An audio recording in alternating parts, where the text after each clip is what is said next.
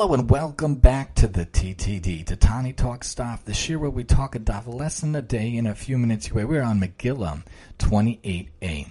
The Gemara asks, the disciples inquired of Rabbi Nechunya ben Akana, on account of which meritorious practice have you attained longevity? He answered them, in all my days I never derived honor from the shame of my fellow, nor has my fellow's curse risen with me onto my bed, and I was liberal with my money.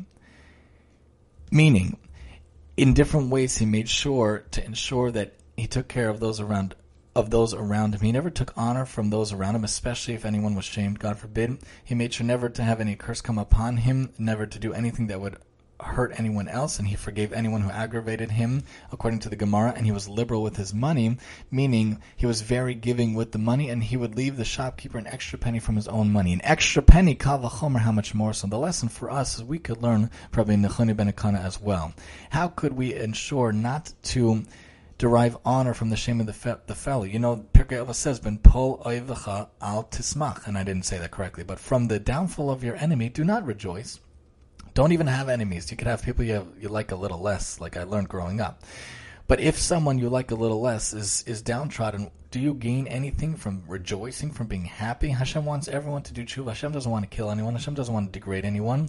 We shouldn't feel honor from the shame of the fellow. And number two, make sure not to aggravate anyone around you. Make sure not to demean anyone around you. Make sure they have honor, and make sure they are not degraded, and make sure it's not to your liking as well. And to make sure also to be liberal with your money. So you give 10% at tzedakah, and not talking about if you're in financial hardships and you talk about that with your LOR, your local Orthodox rabbi. But if you're able to give 10% or able to give 10.2%, 10.3%, even the extra penny was meritorious, the Gemara points out.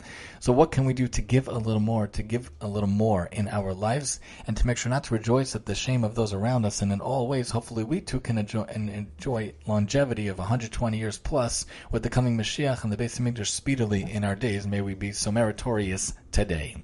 Join us next time as we talk Megillah 29 here on the TTD.